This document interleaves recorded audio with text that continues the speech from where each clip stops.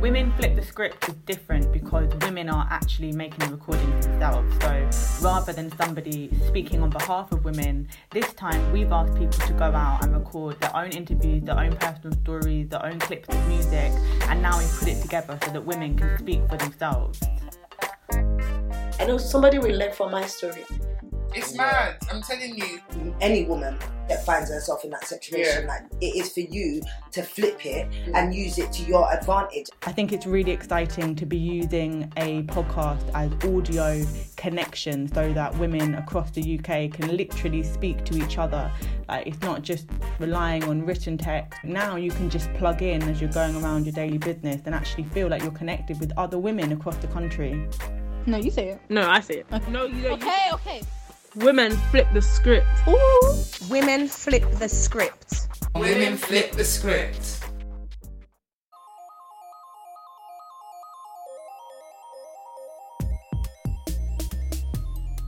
Welcome to episode 4. This time we're talking about different services and navigating them, including both positive experiences and some of the difficulties. Like all of our episodes, you can refer to our transcript handouts for more information on the services mentioned. Women flip the script.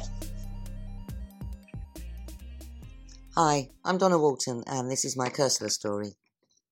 It was my probation officer who told me about Cursler while we were doing the paperwork at my first appointment. I mentioned that I wrote poetry and she promised to dig out all the info for the following week, which she duly did. With her help, I applied for a mentor through their mentoring scheme and was really pleased when I received a letter several weeks later to say that I'd been accepted. However, it went on to explain that mentors were usually reserved for people who were being newly released from prison, and that was something I completely understood. They also included 5 entry forms for the 2018 Cursler Awards and had encouraged me to enter. Now, writing to a deadline was completely new to me, and for a while I just dried up. But as I was beginning to despair, the floodgates seemed to open, and I penned 3 in one night and 2 more the following day. The first, The Commuter, and the last, Bad Timing, both won awards, and I was absolutely gobsmacked. I was still buzzing when another letter came to say that Bad Timing was going on display at the Supreme Court London as part of the 100 Years On exhibition. I couldn't believe things could get any better, but I was so wrong. Both winners were part of Cursler's regional exhibition at the Turner Contemporary Gallery in Margate, Kent, and Bad Timing was published in their second poetry anthology. You should have a copy in your library, and it's on page 64, hint, hint. Through being mentored, I learnt how to adapt and change, and I developed a newfound love of wordplay. The beauty of poetry is that you can bend words to fit, and it's absolutely okay. My confidence in my ability began to grow, and after performing at the South Bank as part of the 2018 Voices from Prison event, I found that I absolutely loved being on the stage. My mentor encouraged me to perform at the Poetry Cafe in Covent Garden twice, and the second time I felt really honoured when he also stood up and recited a poem of his own. I was also lucky enough to be asked to perform again at the 2019 Voices from Prison event. I've been invited to attend several different discussion forums with Cursler and have always felt that my opinion is valued and I am a worthwhile participant. But the icing on the cake for me was being given the opportunity to be one of the ex-offender hosts at the 2019 exhibition Another Me, held at London's South Bank Centre. I learnt so much about art and how people's perceptions differ. I learnt just how much blood, sweat and tears the Cursler team put in behind the scenes, and I discovered the huge amount of support Cursler get from their benefactors and associates. I can honestly say that I have loved every single second of my time working there, and I didn't want it to end. I know that without the continued support and encouragement from the Cursler family, my life would never have changed so dramatically. They restored my faith in people, but more importantly, they restored my faith in myself.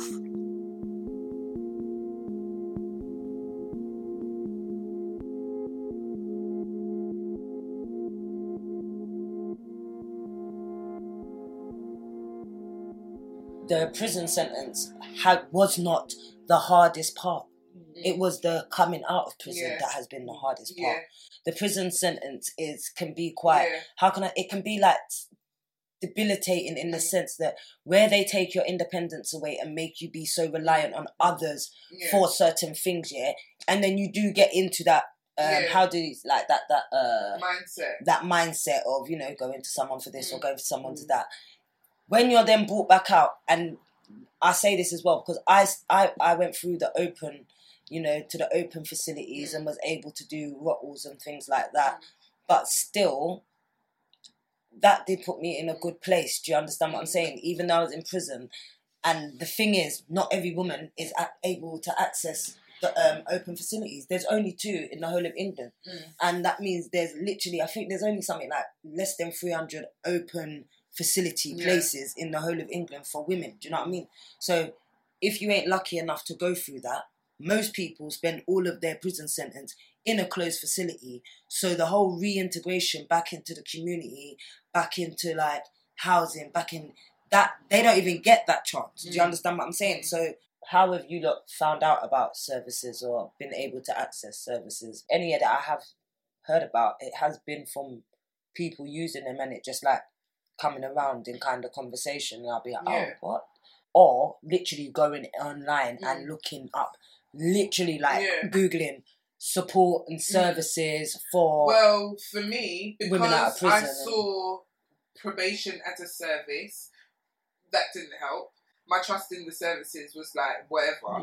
Like I used that as a motivation to just look for myself. Do you understand? So where I am today is because of what I did for myself. Yeah, as you said, that I've accessed is because I found it out myself. So even if I wanted my probation to help me with something, and I researched it myself to find out what charity would help me do it myself, to tell her to go forward and do it. Number one, a lot of these things, these services that are provided for people that are in prison, out of prison, and the families of the people, I think the services don't really have much education on what they can provide for the people.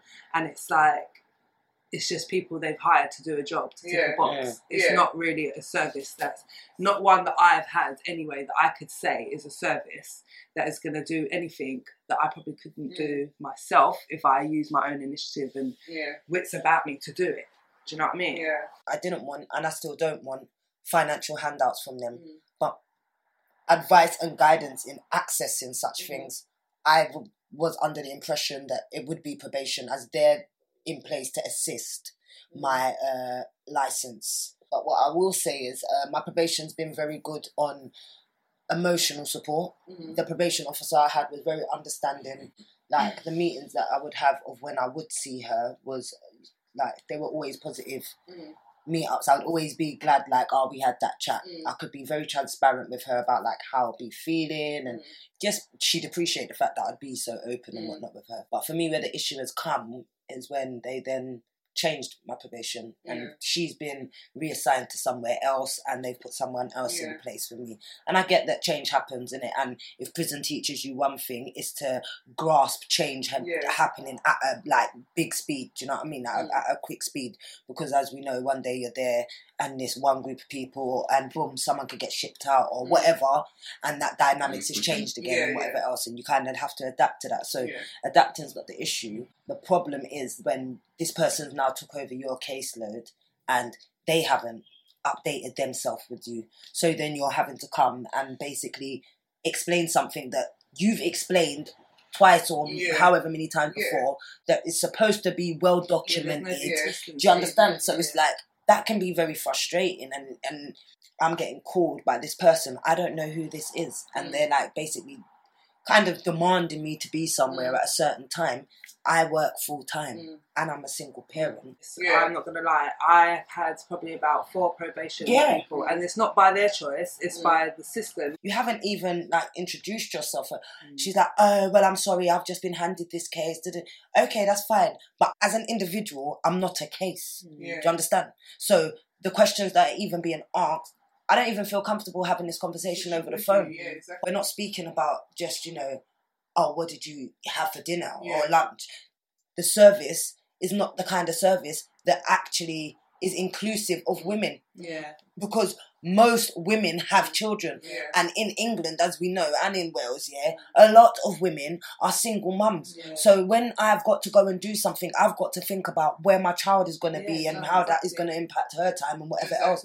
I think for women and families of the women and the children and things like that, I think there's not enough in the system, not enough services in the system that supports. I definitely feel like there's because there are good services out there, but they 100% needs to be services that are filtered out, mate. Like, you see how supermarkets have mystery shoppers? Maybe they should have a mystery shopper, like something like that, to see which ones are actually real, because I'm not gonna lie, I was introduced to one and they just had me wasting money on the outside, wasting money that I didn't have, and then I'm going to those places and they're saying they've never heard of the company I'm talking about, they don't know about this interview that I'm meant to have. Like, what? I think most of the services that I've ever tried to use are probably from what I found myself.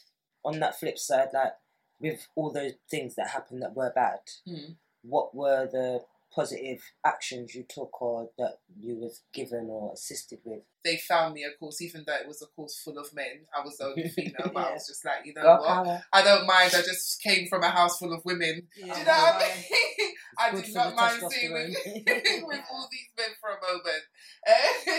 But yeah, so I got the qualification and I now am a gas engineer. And I'm doing my thing. Boilers, I'm doing my thing. I'm installing boilers and stuff. Working for a good company. I literally have taken advantage of every single thing that I could possibly do and take from that system that I thought was going to eat away at me. I actually come out with it with 21 qualifications, going to uni. I think that was the major positive thing for me. And that's a piece of advice I would give. Services, take everything. The system, anything. Whilst you're in there, most definitely take everything, because I think it's maybe a lot harder to access these services on the outside. Where when you're inside, everyone's in like a contained environment. Women flip the script. Up next is one woman's personal account of being released and the journey to reuniting with her children.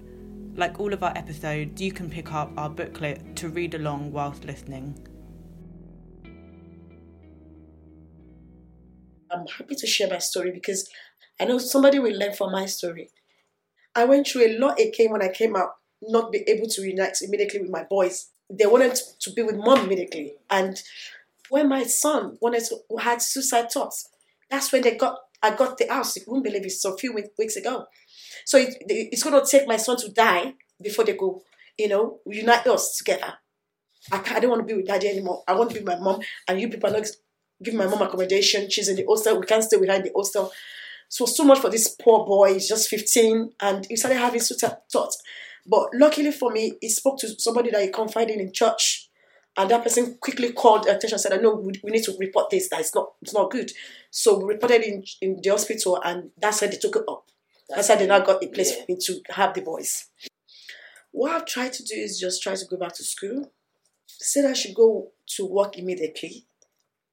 They're going to stigmatize you. That's natural. Oh, she's back from prison. And I don't want that stigma. The stereotype thing about, oh, she went to prison. So I said, let me go back to school and do a course. Yeah, that course I wanted to do it a long time before I went to prison anyway. So I said, okay, So I've tried to do a lot for myself. And it wasn't easy for me because I was having this accommodation problem. My kids are still with my ex that has been maltreating them. And my children are not happy. The hostel I was put in, they're not allowed, children are not allowed to stay there. It's been a lot. Few friends have offered me weekends to bring my boys over so I can, but they can't do it all the time because they have their life too. I feel rejected. I feel judged. When I came out, it wasn't what I was expecting. The support wasn't there that much, apart from birth center, and that was it. Yeah. So I'm the kind of person that when I fall down, I don't look back, I look front.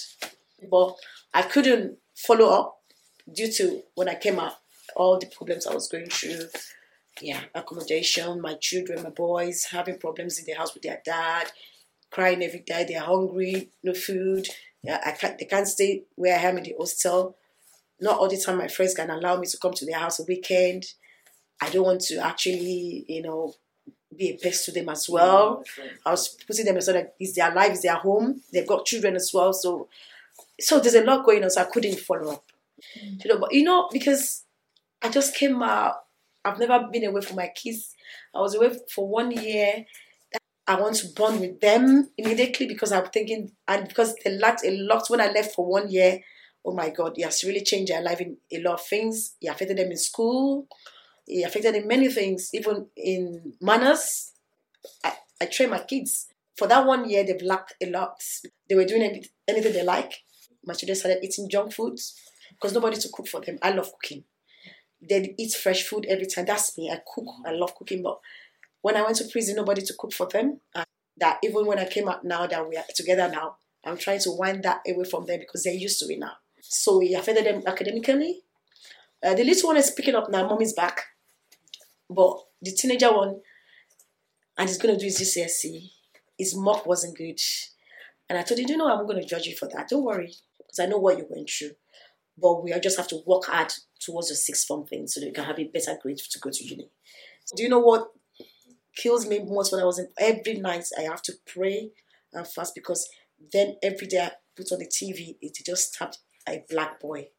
My boys are black boys and one of them is just that age range.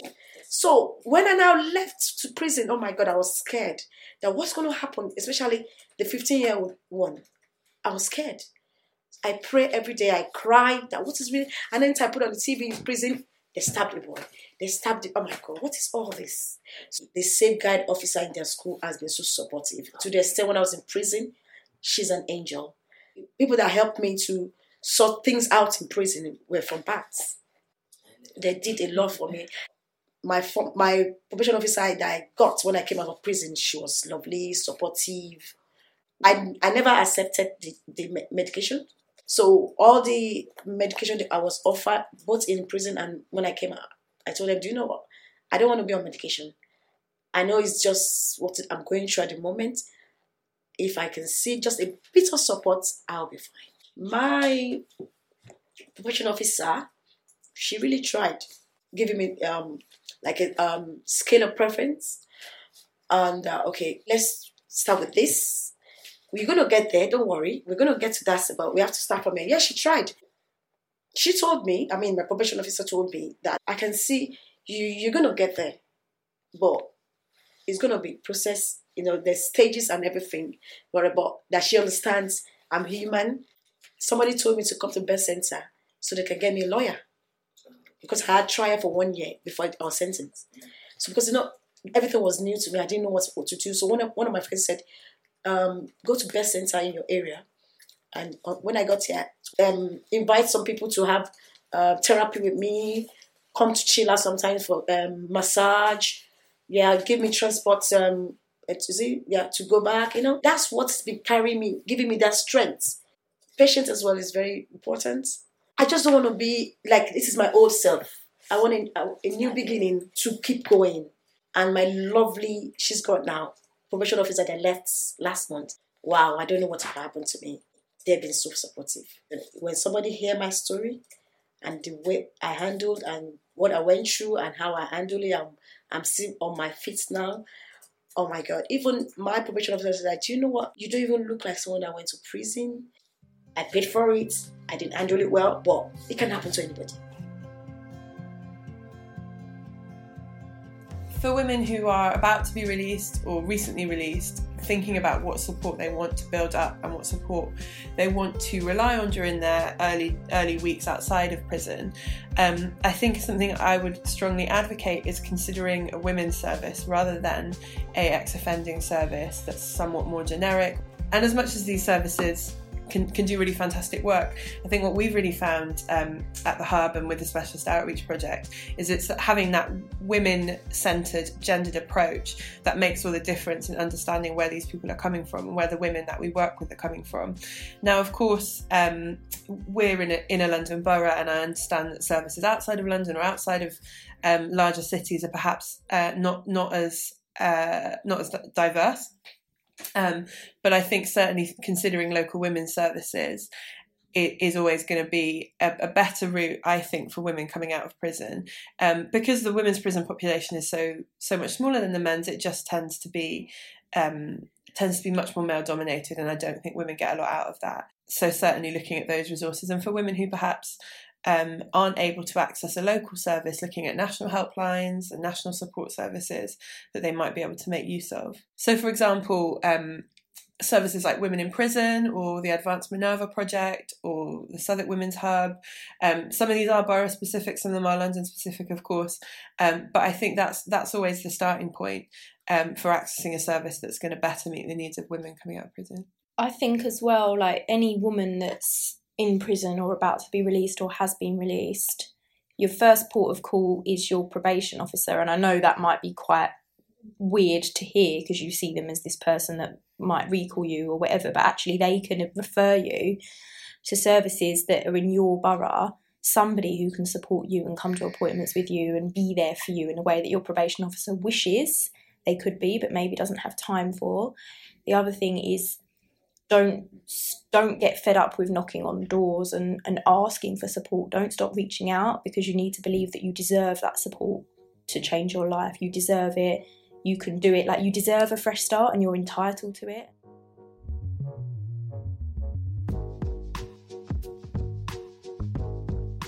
For information, advice and support, visit prisonadvice.org.uk. Next time on Women Flip the Script. I wish I knew I'd get this far.